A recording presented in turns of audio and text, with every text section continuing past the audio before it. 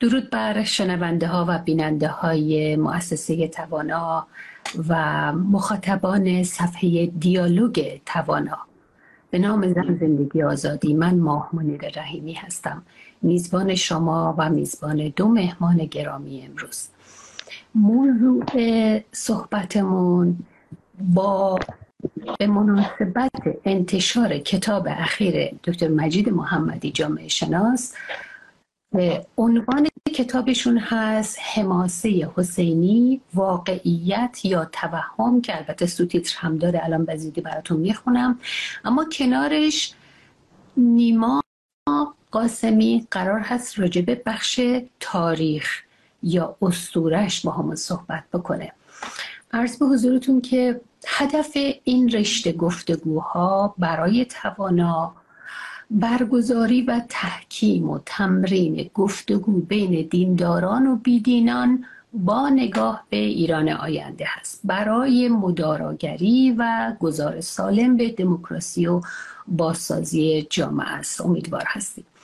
بنابراین من مهمان رو هم معرفی کنم با اجازهتون. دکتر مجید محمدی نویسنده این کتاب رو من در برنامه پیش که کتاب دیگری رو که ناشرش توانا بود معرفی کردم، خود آقای محمدی رو هم بیشتر معرفی کردم. اما نیما جان امروز بار اولیه که مهمان این صفحه هست، مهمان لایو اینستاگرامی. یک کمی راجع به نیما بیشتر توضیح بدم. متولد 1359، دانش آموخته فلسفه جدید و معاصر غرب با درجه دکترا از دانشگاه ملی شهید بهشتی. 2 رساله کارشناسی ارشد و دکترای خودش رو در زمینه اسطوره شناسی فلسفی ارنست کاسیرر نوشته. آقای حسینی سال 2011 میلادی در مؤسسه ویرایش آثار ارنست کاسیرر وابسته به دانشگاه، من اینو آلمانی بود نتونستم درست بخونم، یکی از دانشگاه‌های برلین پژوهشگر مهمان بوده. حاصل پژوهش‌های او در دین پژوهی 2 اثر که البته هنوز منتشر نشده، به زودی امیدواریم منتشر بشه، به نام‌های دین راز و نوشابه خدایان است. عنوان کنجکاوی برانگیزیه. و یک تکنگاری هم داره درباره آیین‌های نوظهور آمریکای جنوبی. مشتاقیم که به زودی آثارت رو ببینیم و بخونیم. اما برگردیم به کتاب آقای محمدی گرامی. چنان که گفتم تیتر اصلی هست حماسه حسینی، واقعیت یا توهم. سوتیترش هست آیین‌های عاشورا و اربعین در خدمت پروژه های تمامیت خواهی و امپریالیسم شیعی. 2023 منتشر شده، میشه 1402. و دکتر جان هر نکته رو بعدا خواستین خودتون اضافه بکنید.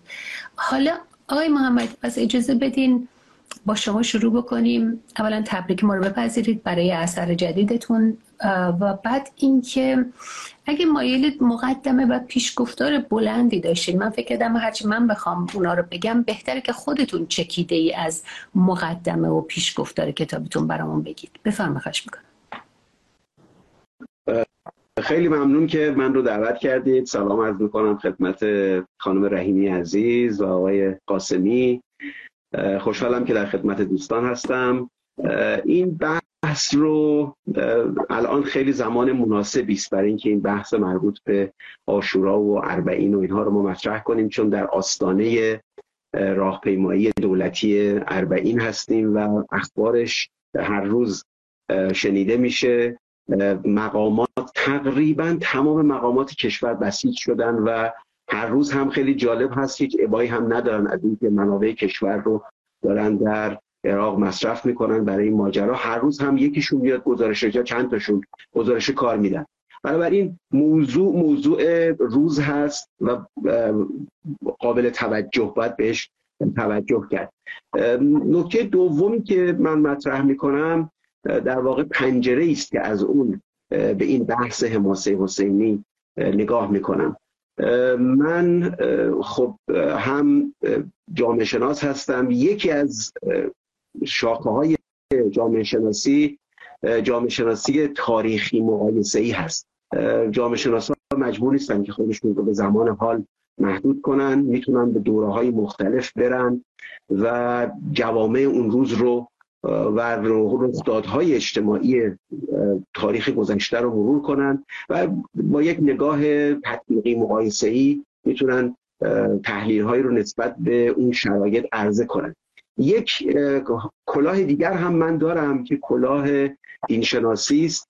برای دوستانی که مطلع نیستند خدمتشون عرض میکنم که من از حدود 20 سالگی تا 31-32 سالگی مشغول مطالعات دینی بودم، هم فقه، هم اصول، تفسیر، مقدمش هم ادبیات عرب، بدیع، معانی، بیان، منطق، رشته‌های مختلف و خب تلاش هم کردم که در دوره‌ای که مشغول به این کار بودم از اساتید حرفه‌ای در این زمینه‌ها استفاده کنم. بنابراین با دو کلاه جامعه شناسی تاریخی مقایسه‌ای و دین شناسی به این موضوع دارم نگاه میکنم. اما در باب من فکر کنم بهتره که بحث متمرکز بیام. دکتر جان دوباره برمیگردم خدمت. یه پرانتز بیام. پس حسابی از علما محسوب میشید آقای دکتر محمدی؟ نه، خوشبختانه من درست هست که یه دوره هم قم بودم، شرکت میکردم در جلسات مثلا آقای اشتهاردی برای فقه و تفسیر و دروس آقای مدرس افغانی رو میرفتم برای منطق و نحو و صرف و چیزهای مختلف، چون معلم بسیار خوب بود آقای مدرس افغانی، راهکار بود. ولی هیچ وقت لباس طلبه‌ای نپوشیدم و بیشتر برای کنجکاوی رفتم و تلاشم بر این بود که بیشتر بدانم که در اون عالم چه خبره. در اون دوره خب در همون سالهای 58-59 افرادی که خب در اون دوره مذهبی بودن مثل من، خب کنجکاو بودیم ببینیم که سنت مذهبی، سنت شیعی چگونه هست. خودمون رو صاف پروندیم داخل استخر که ببینیم چه خبره. ولی نه، من خودم رو هیچ وقت جزء جرگه علما ندونستم و نه اینکه حالا چیز بدی بدونم. منظورم به اون علمش هستش، مطلقی نبوده. نه، علمش هم همش دانشجویی بوده. علمش هم در حد این بوده که دانشجو باشه، ببینه که چه چیزهایی هست فرا بگیره. در حد چیز نیست، در حدی نیست که آدم بخواد ادعایی داشته باشه. مثل همه که در این زمینه‌هایی تلاش میکنن بدونن، خب من هم تلاش کردم که بدونم در اون عالم چه خبر. البته فلسفه هم من در قم که بودم برخی دروس فلسفه رو شرکت میکردم. خب بعد در تهران اومدم رشته فلسفه ادامه دادم و تا حدی که میشده و امکانش رو داشتم در فوق لیسانس فلسفه سعی کردم یاد بگیرم، از فلسفه مشایی تا اشراقی تا صدرایی. آقای دینانی نسبتا معلم خوبی بود در این زمینه‌ها، خیلی آدم آشنایی بود و من چندین درس ایشون گرفتم. تلاشم بر این بوده که تا حدی که میشود اطلاع داشته باشم. خب از این مقدمه بگذریم. آقای دکتر محمدی، به قدری مهمه که سنت رو بشناسیم، حتی اگر میخوایم پا در جهان مدرن یا مدرنیته بشیم بدون شناخت سنت مگر میشود؟ دکتر بذارید پس وارد بحث اصلی بشیم. سوتیتر کتابتون همونطور که خوندم تمامیت خواهی و امپریالیسم شیعی هست. توتالیتاریسم رو میفهمیم، ولی چرا امپریالیسم شیعی خوندید؟ منظورتون چه هست از این لغت امپریالیسم؟ بفرمایید. خب امپریالیسم رو در زبان فارسی مقامات جمهوری اسلامی به استکبار ترجمه میکنن. مفهومش هم گسترش طلبی است. گسترش طلبی از مجرای قهر و غلبه هست. خب این برنامه شیعیان، این حکومت شیعی بوده. اینها به دنبال برساختن مدیریت جهانی هستن، ابایی هم نداشتن.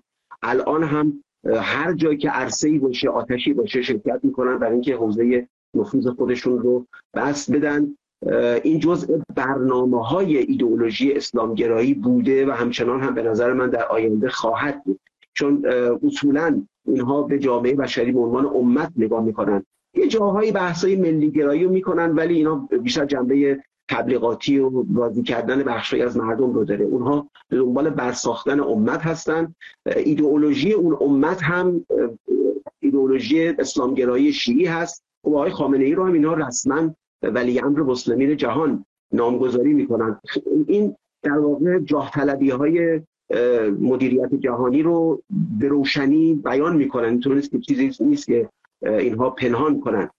عاشورا و اربعین از ابزارهای جدی است، بالاخص داستان اربعین و این راهپیمایی که اینها را انداختن در سالهای اخیر. مجموعه این ماجراها از موکب و راهپیمایی و از مجموعه کارهایی که دارن انجام میدن به دنبال این هستن که یک محملی برای در واقع نوعی ابراز قدرت جهانی درست کنن در مقابل مکه سالانه بود مثلا 3 میلیون نفر شرکت میکنن. اینا ادعاشون هست که ما راهپیماهای 20 میلیونی 25 میلیونی راه میاندازیم. در این دوره‌ای هم که ما قبل 40 هست، امکاناتی از کشور نیست که در خدمت این ماجرا قرار نگیره. اینها تو اون قسمت میرسیم، ولی خیلی جالبه که عربستان سعودی اگر که مکه و مدینه زیارت‌های هم سالانه هم از انواع دیگه هم داره، اون همه درآمد داره، در حالی که حکومت ایران بودجه ملی رو خرج این مراسم میکنه. تفاوت بزرگی است. اجازه بده دکتر جان، یک تفاوت دیگه هم داره. ببینید عربستان سعودی کارش مبتنی است بر یک سنت 1400 ساله. 40 کاملا جدیداً خلق شده. اصولا ما در تاریخ راهپیمایی 40 نداشتیم. این رو جمهوری اسلامی بعد از این هدیه‌ای که دولت بوش به اونها داد و عراق رو اشغال کرد، این هدیه‌ای بود که امریکا به دولت شیعی عرضه کرده و اینها دارن از این هدیه استفاده میکنن. ما سنت راهپیمایی 40 در گذشته نداشتیم. هیچ جایی در سنت‌های شیعی و سنت‌های اسلامی نداره. متاسفم، نظر شخصیم رو به عنوان یک سیتیزن ایران بگم که متاسفم که آزادسازی عراق تبدیل شد به هدیه جمهوری اسلامی سوء استفاده بکنه. نیما جان، برای اینکه قرار هست که با همدیگه صحبت بکنیم، گفتگو داشته باشیم، رفت و برگشتی اینها، اول دوست داریم مایل یک تعریف اجمالی خیلی چکیده از اسطوره به همون بدی که از اینجا به بعد که صحبت میکنیم شنونده ها بیننده هم با ما همراهی کنن که ما داریم راجع به چی صحبت میکنیم. نیما جان بفرمایید. درود بر شما. عرض کنم که ما توی برنامه‌ای که در ارتباط با آیین بود در خدمت خود آقای دکتر محمدی بودیم، من تا حدی ذهنیت خودم رو راجع به آیین و کنش آیینی توضیح دادم. استناداتی هم به متون آنتروپولوژیک انسان شناختی کردم. اینجا مختصراً عرض می‌کنم به ویژه با نقل یک بخشی از کتاب انسان خداگونه آقای حراری میخوام ذهنیت خودم رو بگم. به طور مختصر کنش آیینی بنیان و شاکله نظم اجتماعی بوده. اگر شما از گذشته‌های دور نگاه کنید تا امروز، حتی میشه ادعا کرد که جامعه‌ای نبوده که آیین یا مناسک به یک معنایی نداشته باشه. حتی به صورت متنوع داشتن. جوامع کشاورزی غالباً اوقات به خصوصی از سال رو مثل برداشت محصول یا زمان مرگ طبیعت، یعنی انتهای سال، اواخر زمستان یا خزان رو اینها رو نشانگذاری می‌کردن. آیین‌هایی داشتن، آیین‌های سوگوارانه، شادخوارانه، متنوع. و اسطوره که شما پرسیدید غالباً داستان‌ها و داستانک‌هایی برای توجیه و تفسیر و تبیین این اعمال آیینی بوده. اینه مختصر ذهنیت من. یعنی من از ایده پیروی می‌کنم که اسطوره بخش زبانی کنش‌های آیینی است. اما اون چیزی که خواستم براتون این فرصت که به من میدید نقل می‌کنم، یه جایی اشاره می‌کنه توی انسان خداگون. آقای حراری میگه که یک خانواده نوین یهودی که عیدی را با کباب کردن در چمنزار حیات خود به سر میبرد، بسیار نزدیکتر به روح دوران کتاب مقدس است تا یک خانواده ارتدوکس اوقات خود را با مطالعه کتاب مقدس در یک کنیسه میگذراند. توضیح میده که شما اگر میتونستید به دوره باستان، در دوران مثلا اورشلیم باستان رجوع کنید و ببینید که اینها آیینشون رو چطور برگزار میکردن، شما با این صحنه مواجه میشید که مردم میمدن بیرون با گوسفند و بز و اینها رو قربانی میکردن، همونجا کباب میکردن، با هم میخوردن و یک دوره همی اینجوری داشتن. یعنی همون اصطلاح تناول مشترک که تو برنامه قبلی بهش پرداختیم با لحاظ اون وجه استعاریش. من اینجوری نگاه میکنم، یعنی قرار نبوده که حالا عاشورا تاسوعا هر چه که هست همه آیین‌ها در حقیقت شکلی از همبستگی اجتماعی بوده و حالت تفریحی، حتی تو سوگواره هاشون حالت تفریحی قابل مشاهده بوده در طول تاریخ. وقتی نیما میگه برنامه قبلی، منظور برنامه‌ای هست که ما در کلاب هاوس پنل داشتیم راجع به مناسک مذهبی و اینکه اینها از کجا آمده و چگونه شده. به دکتر محمدی برگردیم. آقای دکتر، من فکر کردم که به جایی که فهرست کتاب رو بخونم یا از کتاب بخوام معرفی بدم، تیتر به تیتر سرفصل ها رو باهاتون در میون بذارم، چکیده برامون بگید سوالایی که من دارم. اولیش هست، آیا عناصر حماسی در قیام کربلا و آثار مربوط به آن وجود دارد؟ وجود ندارد؟ خب این یکی از بخشای کلیدی این کتابچه است که من منتشر کردم. اینا اثر یک کتابچه است. علتش هم این هست که در یه دوره آثار چند صد صفحه‌ای رو من تلاش می‌کردم که عرضه کنم، بعد دیدم که خواننده زیادی پیدا نمی‌کنه. در دنیای اینترنت و اسمارت فون افراد خیلی حوصله خواندن آثار انبوه رو ندارند. ما نسلی بودیم که با فونت 6-8 مطالب چاپ میشد، اون اعلامیه ها یا برخی از کتاب ها رو کپی میکردیم، زیراکس میکردیم، میخوندیم. این نسل فونت 18 است. خیلی دشوار هست که بتوان آثار خیلی مفصل رو با اونها در میان گذاشت و ارتباط برقرار کرد. بخش اول این کتاب به نظر من بخش کلیدی هست. دو نکته رو من در این بخش خواستم توضیح بدم. یک نکته این که آیا واقعاً رویدادی که در کربلا اتفاق افتاد در سال 61 هجری آیا این حماسه بوده یا نبوده؟ اینجا من در واقع اثر آقای مطهری رو به چالش میکشم، چون ایشون در اون اثر از حماسه حسینی صحبت میکنه. من سخنم این هست که نه، حماسه به مفهوم جاریش نیست. همونطور که شیعیان بسیاری از مفاهیم رو در دوران جدید به نفع خودشون مصادره کردن، این عنوان رو هم دارن مصادره میکنن. این آنچه که در کربلای سال 61 در محرم اتفاق افتاد به نظر من حماسه نیست. تعریفی که از حماسه در ابتدای این فصل من عرضه میکنم براتون میخونم. نوشتم حماسه عبارت است از یک رخداد تاریخی متضمن اعمال پهلوانی که جامعه اون رو متضمن افتخار فردی یا گروهی میدونه، یا اثری که چنین رخدادی رو به تصویر میکشه. حالا یا رویداد میتونه حماسه باشه، یا اثری که اون رو به تصویر میکشه میتونه حماسه باشه. ادبیات حماسی در گذشته عمدتاً با شعر یا نثر بیان میشد، امروز عمدتاً نمایش، فیلم، اپراس و شکل‌های دیگر. با این تعریف اون چه که در روز عاشورا رخ داد به نظر من حماسه نبوده و آنچه که ما در مقتل‌ها یا در روزت الشهدای ملا حسین کاشفی می‌بینیم به نظر من اونها هم جنبه حماسی نداره. من فقط به چارچوب بحث اشاره می‌کنم، جزئیاتش رو دوستان در کتاب میتونن ببینن.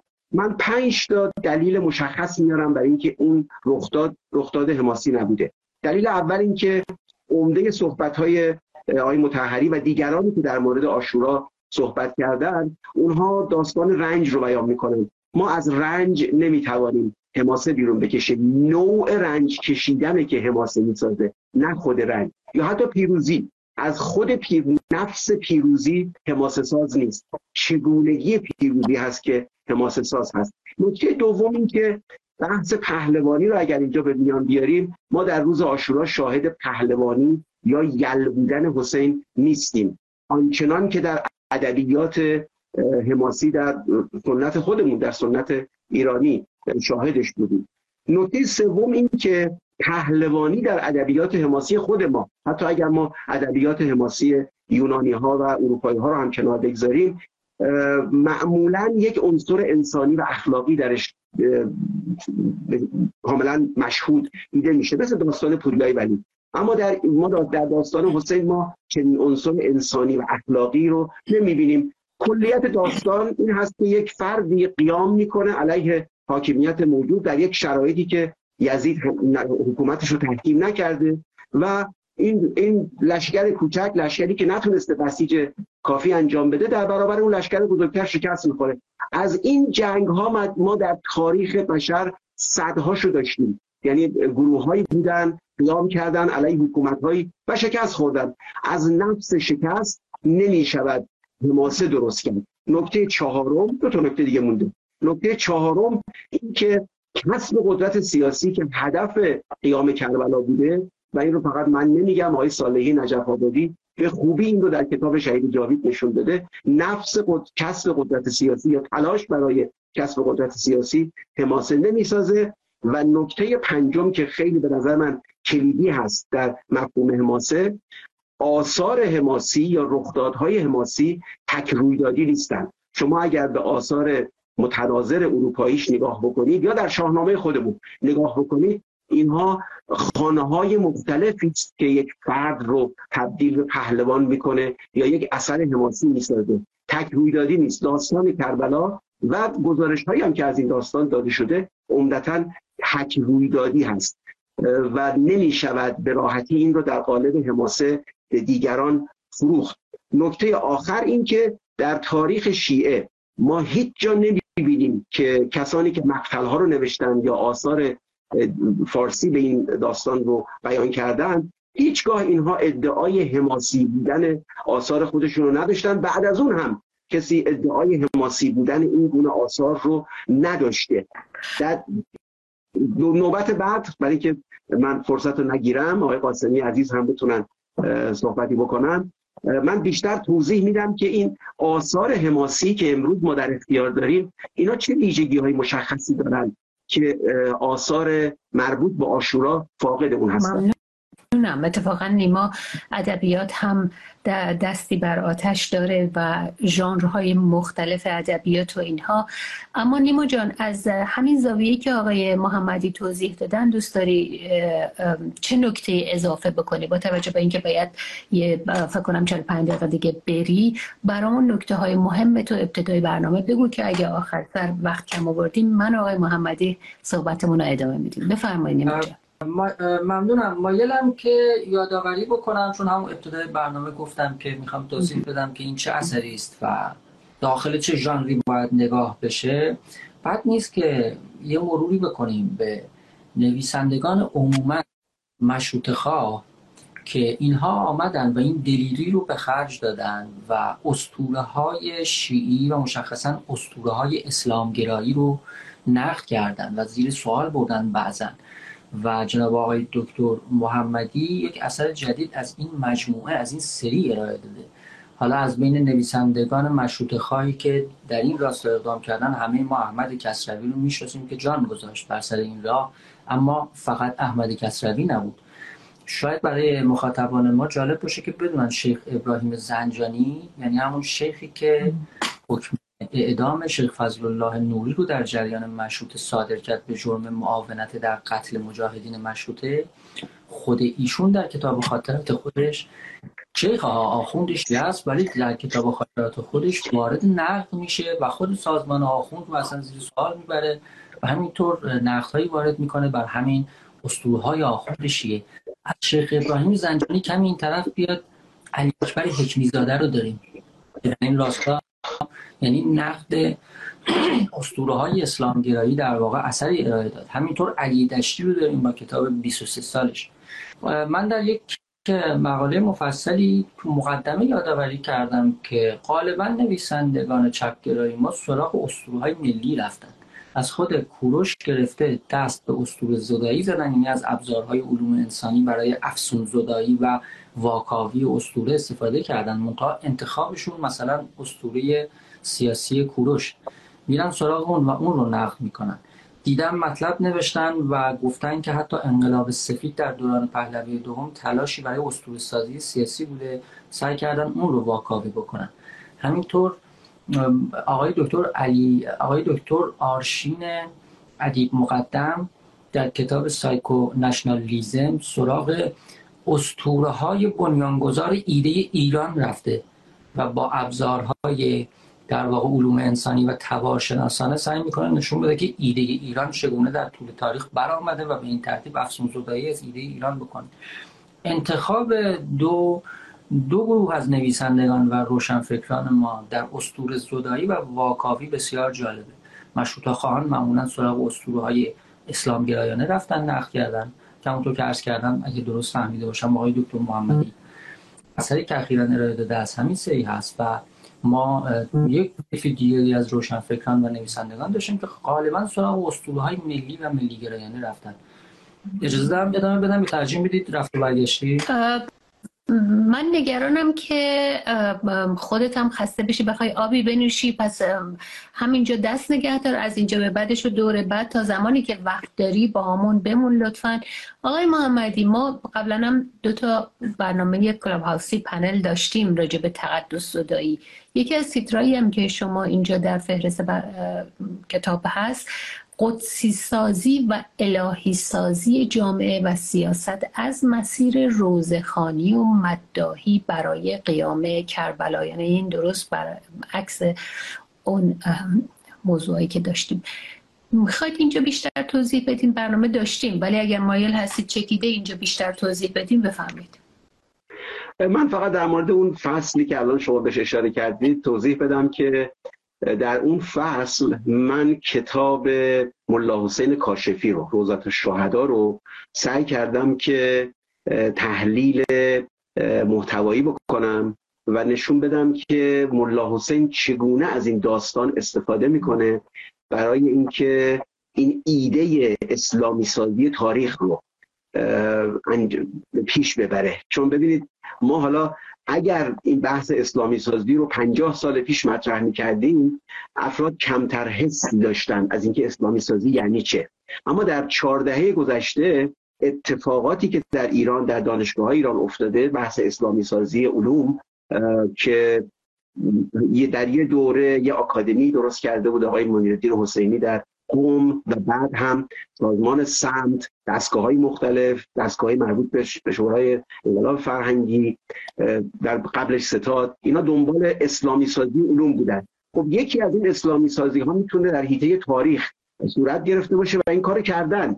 در حیطه تاریخ هم تلاش بر این بوده است که تاریخ رو کاملا اسلامیزه به شما عرضه کنن، یعنی تاریخ ایدئولوژیک، حالا تعبیر خیلی روشنش تحویل دادن ایدئولوژی به شما در چارچوب تاریخ. کاری که ملا حسین میکنه به عنوان اولین کسی که یک مقال رو به زبان فارسی عرضه میکنه و خب بسیاری از ایرانیان میتونن باش ارتباط برقرار کنن، تقریبا تمام روزه هایی رو که شما اگر بشینید و گوش بدید، در یه دوره من بسیاریش رو گوش دادم دیدم اینا چی میگن بالای منبر، در یه دوره هم خودم شرکت میکردم در این جلسات، تقریبا تمام روزایی که خونده میشه همش از الگوی ملا حسین کاشفی.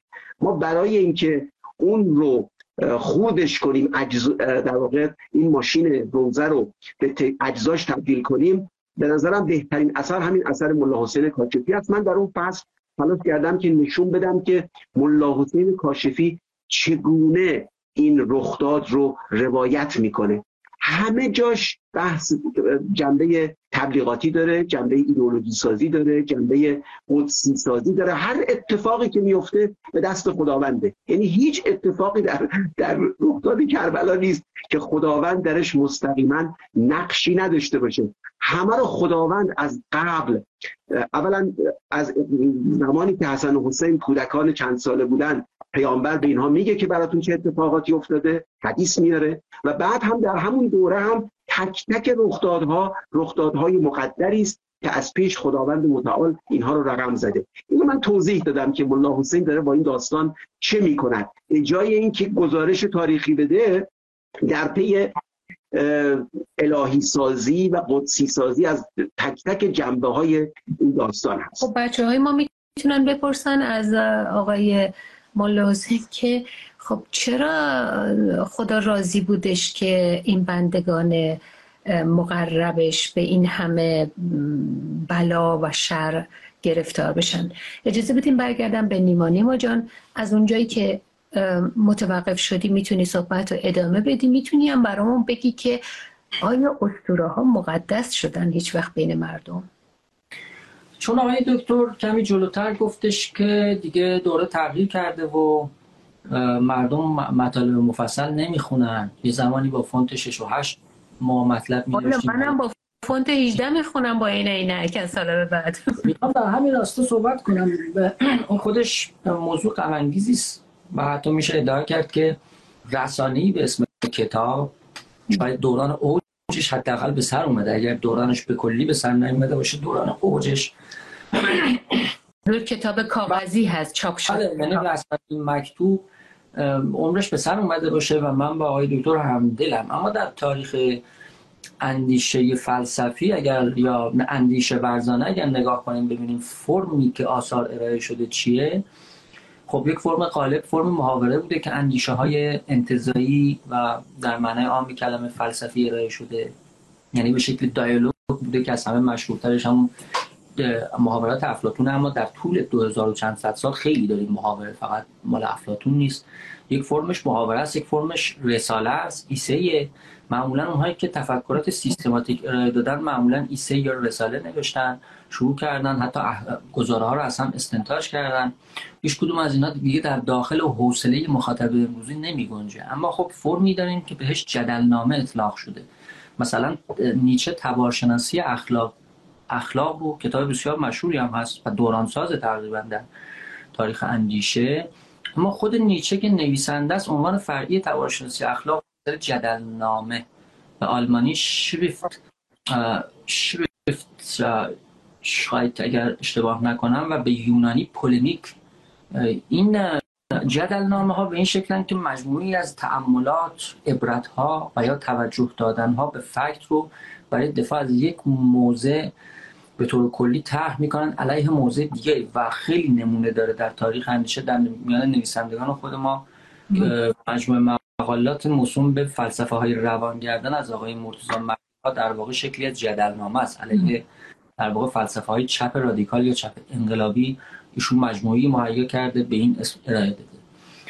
همون غرب زدگی آل احمد یک جور جدلنامه است، چون نمیشه اون رو یک رساله خوند و همینطور به فرم محاوره هم نیست، فرمش حالت جدلنامه داره. و من بین صحبتت من یه پرانتز باز کنم، شاید بعضی شنونده ها با لغت جستار آشناتر باشن. اسه‌ای که گفتی به فرانسه یعنی هم آزمودن چیزی، امتحان کردن، تست کردن چیزی، و هم به معنای همین مقالاتی که یعنی تلاش، معنای لغتیش تلاش هم هست. از فعل تلاش، هم مقالاتی که با اون استانداردهای قبلی مقاله رفرنس داشته باشید، به مسیر ریسرچ داشته باشه، اینها نمیخونه. جستار هم خونده میشه که اشاراتی هست به موضوع. جانم بگو. و معمولا هم کوتاه‌تره. حالا ادامه بده. به هر صورت بله، جستار هم میتوان در واقع مثلا فرم چهارمی در نظر گرفت، یا شاید نمیدونم به قول شما با ایسه مستقل هست، بتونیم راجع به اینا صحبت کنیم. ولی عرض من به طور مختصر اینه که داریم در تاریخ اندیشه که گاهی اوقات جدلنامه ها موفق شدن کارهایی بکنن که هیچ رساله پژوهشی گردنکلفت و استخوان‌داری واقعا موفق نشد.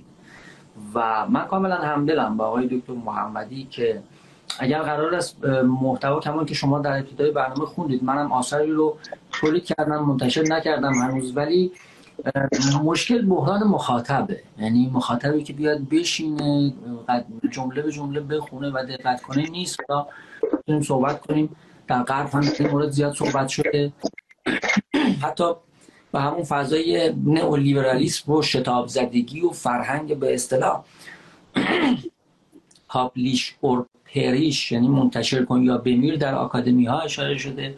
ولی من بسیار خوشبینم که اثر آقای دکتر محمدی که راجبش صحبت میکنیم یک آغازی باشه، واقعا یک آغاز دوباره، چون از این آغاز کردن ها هم قبلا داشتیم، ولی با توجه به شرایط جدید، با توجه به انقلابی که شده در ایران، با توجه به تکانهایی که بسیاری کسان حتی لایه‌هایی از اجتماع که من میخوام تعبیر کنم تو خواب خرگوشی بودن، اینها چرتشون پاره شده. من امیدوارم که یک ضربه‌ای به هوشیاری و آگاهی ما، یک ضربه دوباره اثر آقای محمدی بزنه و یک مدخلی باشه برای اینکه بیان و دوباره اسطوره هامون رو، آیین هامون رو مرور کنیم، نقش اینها رو در اجتماع بسنجیم و اگر برای آینده ایران میخوام تصمیم گیری بکنیم، به نظر من اینجا جدایی از بسیاری از جدلیات سطحی که بین ما جریان داره، اینجا یک مدخل مهم برای وروده، چون ما باید در آینده هم تصمیم بگیریم که چه باید بکنیم. و وجوه ضد ملی این آیینی که امروز تحت سیطره و کنترل سازمان خبیث روحانیت شیعه است آشکار. آقای دکتر بهش اشاره کرده، من کاملا همدلم.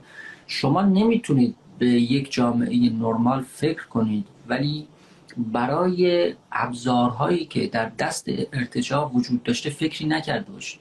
ابزارهایی که با اون ارتجاع موفق به نابود کردن دولت ملی در ایران و برآوردن چنین وضعیت مفسده تبهکارانه‌ای شده، این ابزارها باید مورد توجه و نظری قرار بگیره و براش در آینده فکری بشه. گفتی نظری و من برداشت میکنم نظریه‌ای و تئوریک. اشاره که من کردم داخل پرانتز منظورم این بود که کارهای زیادی ممکنه شده باشه در مبتنی بر یک جور ایده من اینه، نظر من اینه، متفاوت از نظریه هستش و اونا رو میگن جستار، بیس بر تحقیق اینها نیست.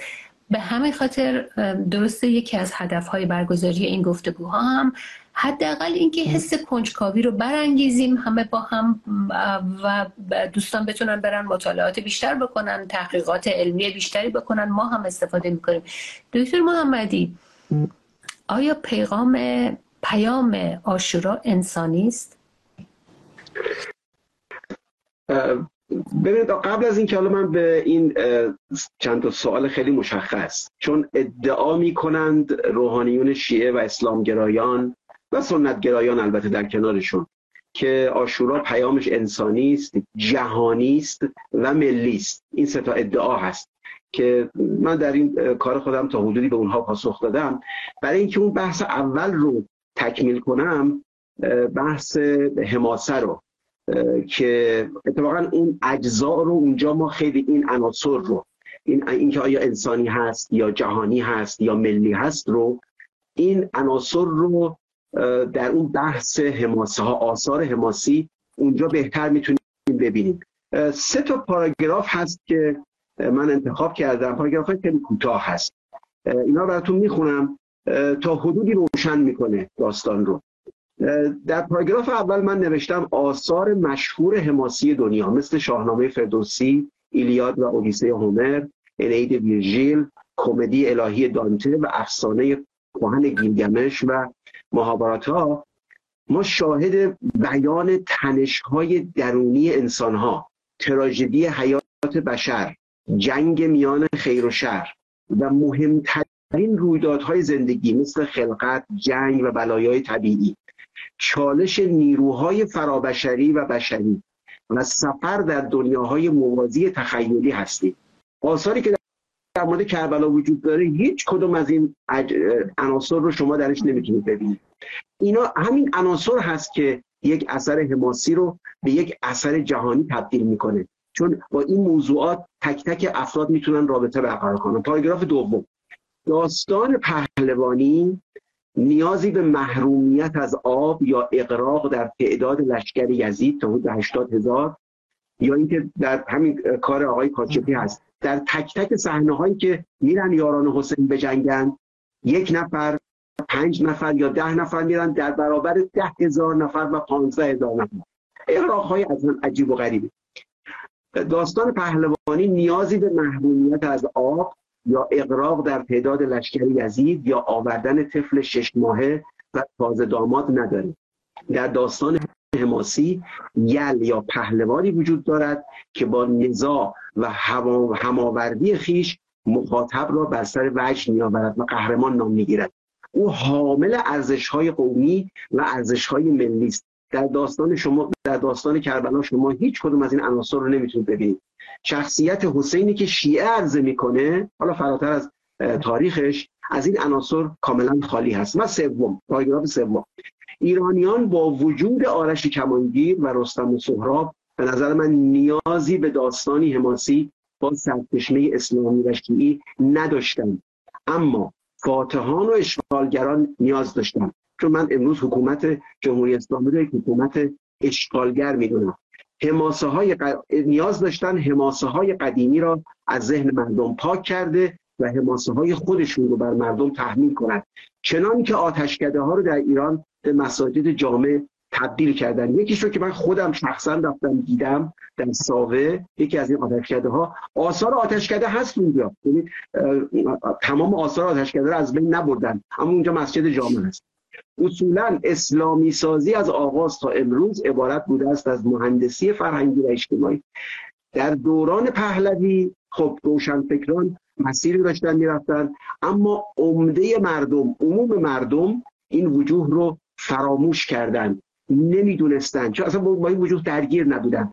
وقتی روحانیون قدرت رو گرفتن کم کم متوجه شدن که چه چیزهایی رو در سنت‌های ملیشون یا در سنت‌های قومیشون کم کم دارن از دست میدن. البته جشن‌های 2500 ساله که در پرسپولیس برگزار شد مردم رو داشت یادشون مینداخت که چه چیزهایی داشتن، ولی خب با مخالفت‌های متاسفانه هم عده زیادی از چپ‌ها و هم حضرات روحانی مواجه بودیم. نیما جان، عنوان بعدی کتاب آقای محمدی هست پیام عاشورا ملی و جهانی نیست بلکه فرقه‌ای، قدرت مدارانه و امتیاز خواهانه است. توی اون برنامه کلاب هاوسیمون هم گفتی که شیعه رو یک فرقه میدونی. در این مورد اگه دوست داری بیشتر با توجه به این بخش از کتاب آقای محمدی یا هر نکته دیگه‌ای که میخوای اضافه کنی بفرمایید. بله، ببینید، چون بخش دوم سوال شما دفعه قبلم این بود که آیا اسطوره ها مقدسن، آیین‌ها مقدسن. باشه، من با این شروع کردم نقل قولی از آقای حراری که میگفت آقا کباب میخوردن دور هم، یعنی در یهودیت دور هم جمع شدن کباب میخوردن.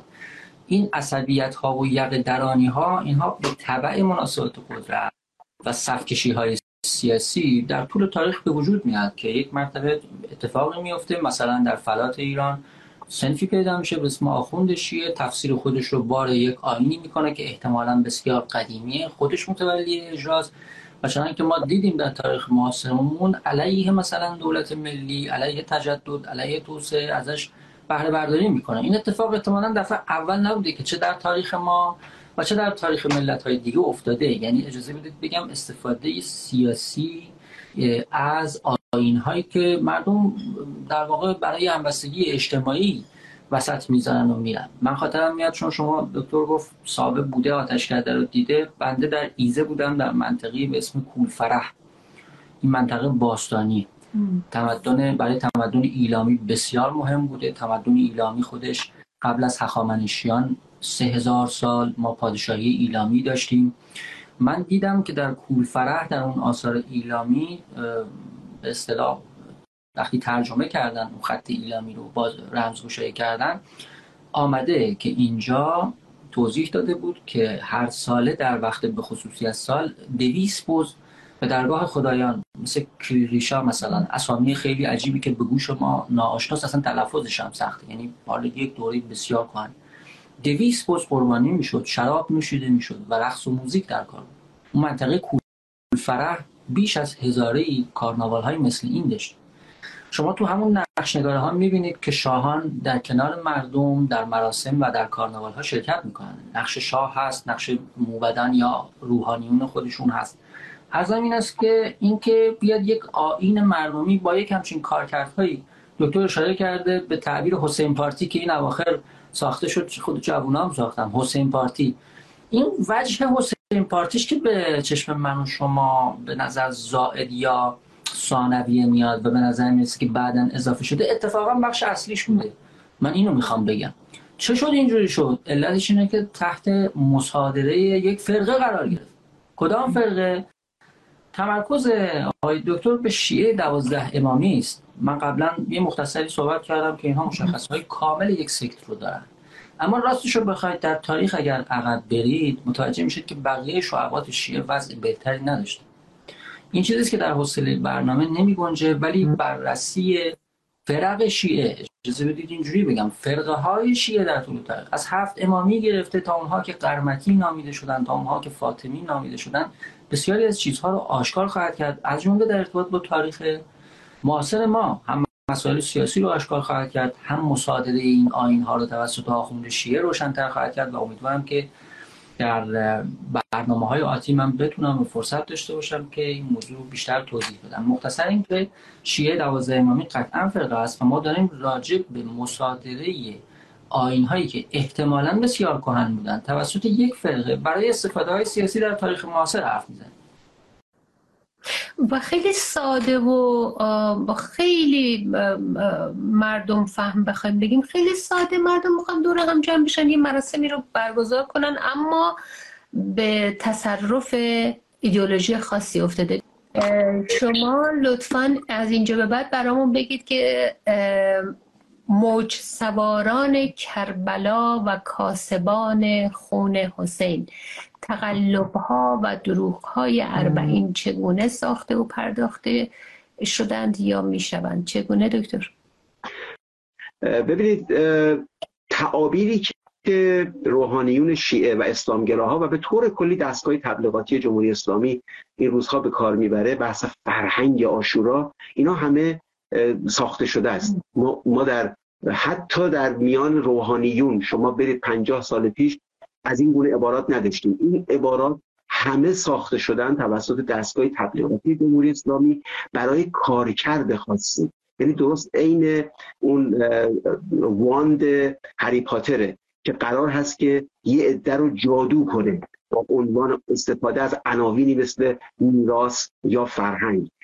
اینا عناوینی نیست که در چارچوب سنتی که وجود داشته مورد استفاده قرار می گرفته. اینا برای این هست که از این ماجرا، در واقع عزاداری های محرم رو، اینها رو به عنوان تنها عناصر فرهنگی به معنای جدیدش به مردم عرضه کنند و بخش های دیگر فرهنگ، بخش های جدی فرهنگ رو کاملا در سایه قرار بدن.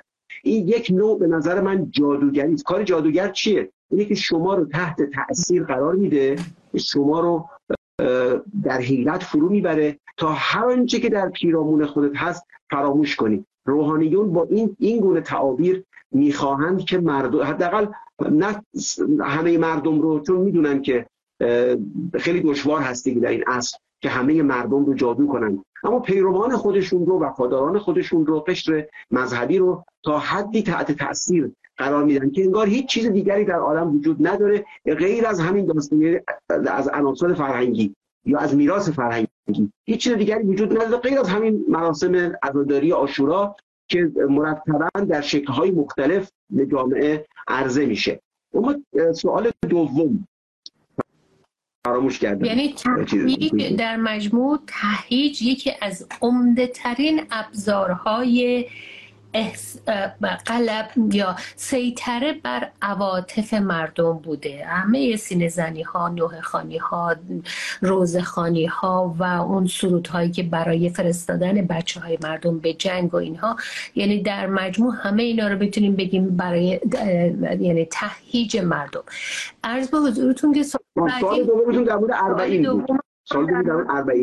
آره، موج سواران در مورد تیتر بعدی، سرفصل بعدی، یادتون اومد؟ ببینید، در 2 تا فصل من مجموعه اقداماتی رو که از ابتدای داستان شکلگیری 40 در ایران، عراق و منطقه انجام شده و نوع سرمایه گذاری حکومت روی این داستان رو، اینا رو به تفصیل آوردم. آمارهایی رو که دادند، امکاناتی رو که بسیج کردند، یعنی اگر به شکل پراکنده اینها در جای مختلف اومده، من یک مجموعه نسبتاً در واقع چکیده‌واری رو از مجموعه این رخدادها دادم تا نشون بدم که داستان 40 یک داستان دولت ساخته است، هیچ نسبتی با جامعه ایران و جامعه عراق و جامعه شیعیان نداره. اینها از عزاداری امام حسین، یعنی از اینکه شیعیان علاقه داشتن که برن زیارت کنن قبر حسین رو، از این داستان برای بسیج عمومی، مثل همه ماجراهایی که در مذهب وجود داره، خب اینا مذهب رو یک اسب دین شده‌ای میدونن برای کسب قدرت، تحکیم قدرت و بسط قدرت در عرصه‌های ملی و جهانی. از این داستان عاشورا هم دارن استفاده میکنن. متاسفانه باورمندان به این آیین یا حاملان این آیین در سالهای گذشته متوجه نبودند که حکومت در حال دزدی و سرقت آن چیزی است که اونها بهش علاقه داشتند. یعنی اگر واقعا گروه‌هایی در جامعه ایران واقعا علاقه به امام حسین داشتند و آیین‌های حسین رو با عشق و شور برپا می‌داشتند، متوجه نبودند که حکومت با آنچه را که اونها دوست دارن داره چه میکنه. این رو به دلیل اینکه پاداش‌های حکومت به شدت قابل توجه بوده برای این موضوع، اون پاداش‌ها اینها رو مقفول قرار داده. من به تفصیل توضیح دادم که اگر کسی واقعا هنوز در بیخبری هست نسبت به اینکه حکومت این آیین رو ساخته و چه چیزهایی رو از مردم دزدیده برای اینکه این ماجرای راهپیمایی اربعین رو بسازه، اونجا به تفصیل آمده که آقا این داستان اصولا دولت ساخته هست. دکتر، ما حدود فکر میکنم 10 دقیقه دیگه فرصت داریم با هم صحبت بکنیم. تیتر بعدی کتابتون هست عزاداری محرم از آیین دینی و بسیج توده‌ای تا کارناوال و تعطیلات تفریحی. به این موضوع تا حدی پرداختیم و اشاراتی داشتیم که این گونه یا شبیه این مراسم نیما هم گفت در سوگواری‌های کهن ایران هم بوده، اگر ملیت ها و فرهنگ های دیگه هم جای خود. اما اینکه چه عرض کنم، بسیم به تیتر بعدی بپردازیم برکه یکمی چیزه. رسوایی مقفول، زیارت کربلا از جیب همگان. از جیب همگان رو خوب میفهمم، اما از شما هم اشاراتی کردین بودجه، وقتی اسمش هست بودجه ملی، بودجه کشوری، یعنی درصدی ازش سهم همه هست. داخل ایران الان شما هم فرمودید هزاران سال از انواع ادیان، مادر پدر خود من یزدی بودن و زرتشتی، یهودی، بهایی و دین ناداران. چطور ممکنه که این حکومت از بودجه ملی صرف بکنه برای عده خاص که حالا لشکر را بندازه؟ اول برنامه اشاراتی کردین لشکر سیاسی ایدئولوژیک را بندازه به سمت کربلا اربعین. تازه کربلا اربعینی که 8 سال جنگ، جوانهای دو طرف کشته شدن و نتونستن آزاد کنن. در نهایت امریکا عراق رو از صدام حسین آزاد کرد. به هر حال اینا هم سفره آماده سر رسیدن. بگذاریم، اما اونا رو میفرستن اونجا. قبلا چجوری بود؟ تا اونجا که ما یادمونه مردمی بود، چریتی ها با قول امریکایی یا وقف بود، از مسجد حسینیه و هیئت و نظرها و هر چی که بود، فولکلور بگیم، اصلا بگیم که مبتنی بر داخل گیومه میذارم، مبتنی بر خرافات بود یا اسطوره بود یا تخیل تاریخی بود، داستان بود، هر چی که بود مردم انجام میدادن. میشد روشنفکرها، رسانه ها، کارهای فرهنگی انجام داد، مردم رو تشویق کرد به تحقیقات تاریخی. اما عمده ترین بخش مشکل الان طی این 44 سال و به خصوص سالهای اخیر همینه که از بودجه ملی و مردمی و تمام آدما، اون نوزادی که هنوز به دنیا نیامده، نسل آینده، یا دین ناداران یا سنی ها و غیره، این بودجه مال همه اوناست ولی برای یک جای خاصی استفاده میشه. همین امسال به خصوص دیدین که حتی نمیدونم گونی های برنج، تغذیه فلان اینها به هیئت های خودشون توزیع میکردن، بودجه برای برگزاری هیئت‌های خودشون توزیع میکردن. مثلا با اون هیئت معروف، هیئت حسینیه در یزد بودش، اسمش یادم نیست، ولی بسیار نوحه‌های پیشرو میخوندن، آوانگارد به قول فرانسوی، و اون نوحه بیزارم از دین شما که از اونجا بر سر دختران بی‌حجاب هم آمد، به خصوص طی این جنبش زن زندگی آزادی. میخوام بگم که حتی اون خرج کردن برای شیعه، برای اربعین، برای همین مراسمی که جای دیگری دارن انقدر کرور خرج میکنن و تبلیغ میکنن، همه جا باز خرج نمیشه. باز بین اونها هم تبعیض هست. راجع به این بخش اگه خواستین توضیح بیشتر بدین. ببینید، پرسش مهم این هست که اینها با چه توجیهی این کارو میکنن. اینها میدونن که این بودجه کشوری است، منابع ملی داره صرف این امور میشه. توجیهشون چیه؟ توجیهشون این هست که تمام اموال ایران، اینها همه انفال هست، اینها چون مسلمانان این کشور رو اشغال کردن، این انفال به امام زمان تعلق داره و ولی فقیه هم نائب امام زمان هست. بنابراین اینها مالک این اموال هستن. اینها این مجموعه منابع کشور رو صاحبش رو ملت و شهروندان نمیدونن، اینها خودشون رو صاحب این اموال میدونن، به شکل غنیمت بهش نگاه میکنن. اشاره کردم که اینها ایران رو یک کشور اشغال شده میدونن. اونایشون که روک هستن، روشن‌تر صحبت میکنن، عیناً این گونه حرفها رو زدن. حرفایی نیست که پنهان کرده باشن. خب برخیشون میدونن که این حرفا انعکاسش چی هست، اینا رو به زبان نمیارن. اما خیلی روشن هست مبناش این هست که تمام اموال کشور ملک طلق ولی فقیه هست که نایب امام زمان هست. بنابراین این اموال رو او میداند که چگونه هزینه کنه. حالا چرا در اختیار گروه خاصی قرار میگیره؟ اون هم به صلاح دید ولی فقیه هست. بر اساس همون داستان تولا و تبرا یا خودی و غیر خودی، این اموال رو در اختیار گروه‌های قرار میدن، در اختیار افرادی قرار میدن که به حکومت نزدیکترن. اونها هستند که حاملان اسلام در جامعه هستند. خب طبعا باید منابع بیشتری بسازن. آقای خامنه‌ای در یکی از ماه‌های رمضان، بعد از اینکه با یک گروهی از کارآفرینانی که به قول خودشون صاحبان سرمایه اینها شرکت کرده بود، خیلی روشن ایشون گفته بود که اموال کشور به کسانی که با حکومت نزدیکن به شما تعلق داره. افرادی که به حکومت باور ندارن، اینها سهمی ندارن از این منابع، طبعا فرصتی هم نباید داشته باشن، طبعا به اونها اختصاص هم نباید داده بشه چیزی. خیلی روشن هست این مسائل رو. به نظرم اینها در حداقل اگر در 6 ماه اول، 1 سال اول پنهان می‌کردن، اینقدر اینها حرف میزنن که در سخنان گوناگونشون میشود فهمید که چه تصویری دارن. اینا رو بیت المال نمیدونن، منابع عمومی که مصرف میکنن، اینها رو غنیمت میدونن و انفال میدونن.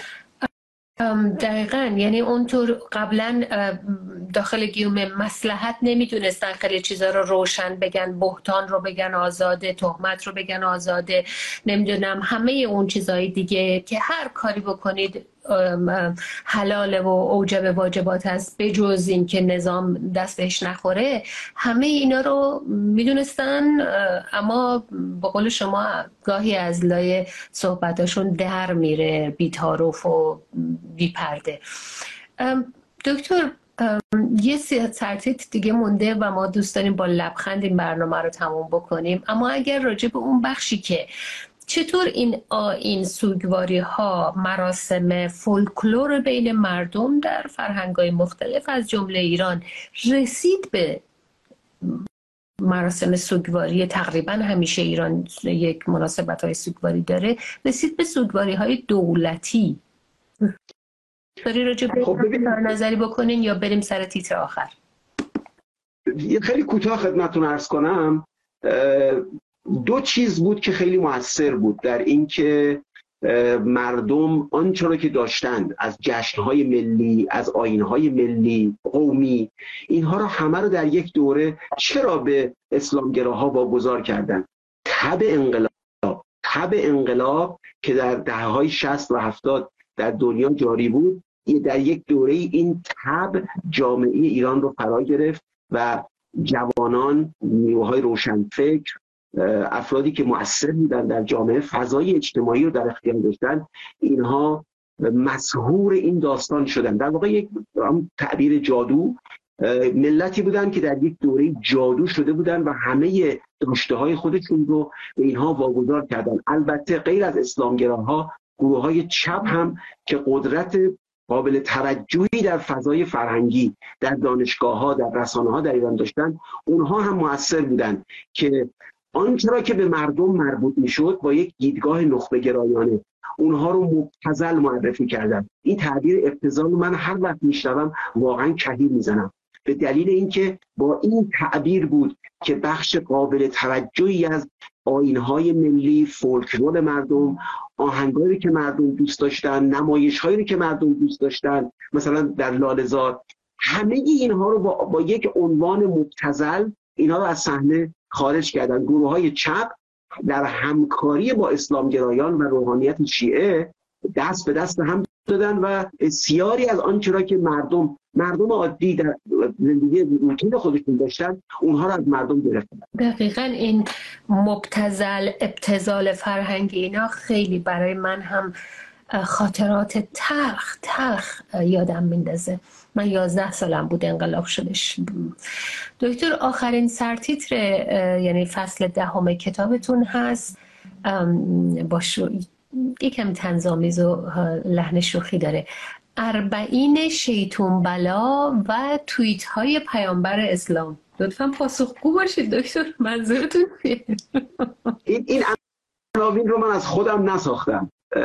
سال گذشته برای اینکه اینها 40 رو برای جوانها جالب توجه کنند و نشون بدن که این یک سنتی است که جوانان نسل جدید هم میتونن باشون ارتباط برقرار کنن، در یک برنامه تلویزیونی یکی از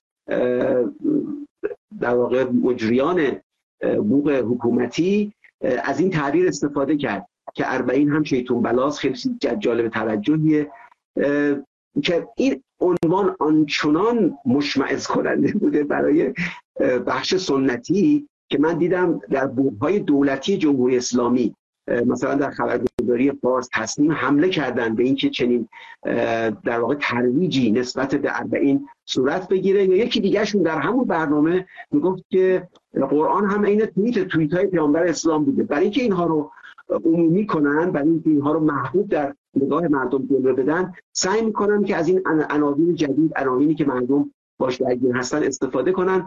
اما اون بخشی رو که اینها مد نظرشون هست، اونها اصولا با رادیو تلویزیون دولتی به نظر من خداحافظی کردن سالهاست. یعنی افراد زیر 40 سال نه تنها در اینجا در کشورهای غربی با رادیو تلویزیون به مفهوم گذشته‌اش خداحافظی کردن، با رادیو تلویزیون دولتی جمهوری اسلامی همینها خداحافظی کردن و با این عناوین نمی‌شود 40 رو یا عاشورا رو به مردم فروخت. اون فصل آخر بیشتر داستان نوع ترویجی که در سالهای اخیر از این ماجرا صورت میگیره رو من سعی کردم توضیح بدم که دستگاه‌های تبلیغاتی حکومتی چگونه میخواهند این 40 رو که خودشون ساختن یا عاشورایی رو که خودشون دارن میسازن، اینا رو چگونه میخوان به مردم بفروشن با عناوینی مثل 40 شیطون بلا یا توییت‌های پیامبر اسلام. بله، اون مارکتینگ به قول. بله، دقیقاً مارکتینگ. دکتر، ما البته ناگفته نمیگذاریم که حالا به وسیله روحانیون، منبرها، صدا و سیما بازم با بودجه ملی یا هر امام جماعت جمعه تبلیغ شده یا بین مردم بخشی از مردم هنوز جذب میشن و میبینیم که میروند برای 40 یا همه این مراسم داخل ایران. منظور من و آقای دکتر محمدی احتمالاً این نیست که انکار کنیم که چنین گروهی یا چنین شماری که من آمار دقیق ندارم از مردم هم هستند که همچنان جذب این چیزا هستن. ما قرار نیستش ادعای اینو نداریم که نه الان ایران دیگه هیچ کدوم از مردم به این چیزا اعتقادی ندارن یا جذب این تبلیغات نمیشوند، اما اینکه دلیل جذب هر کدومشون چه هست دیگه فرصت برنامه اجازه نمیده. دکتر ممنون از اینکه دعوتم پذیرفتید.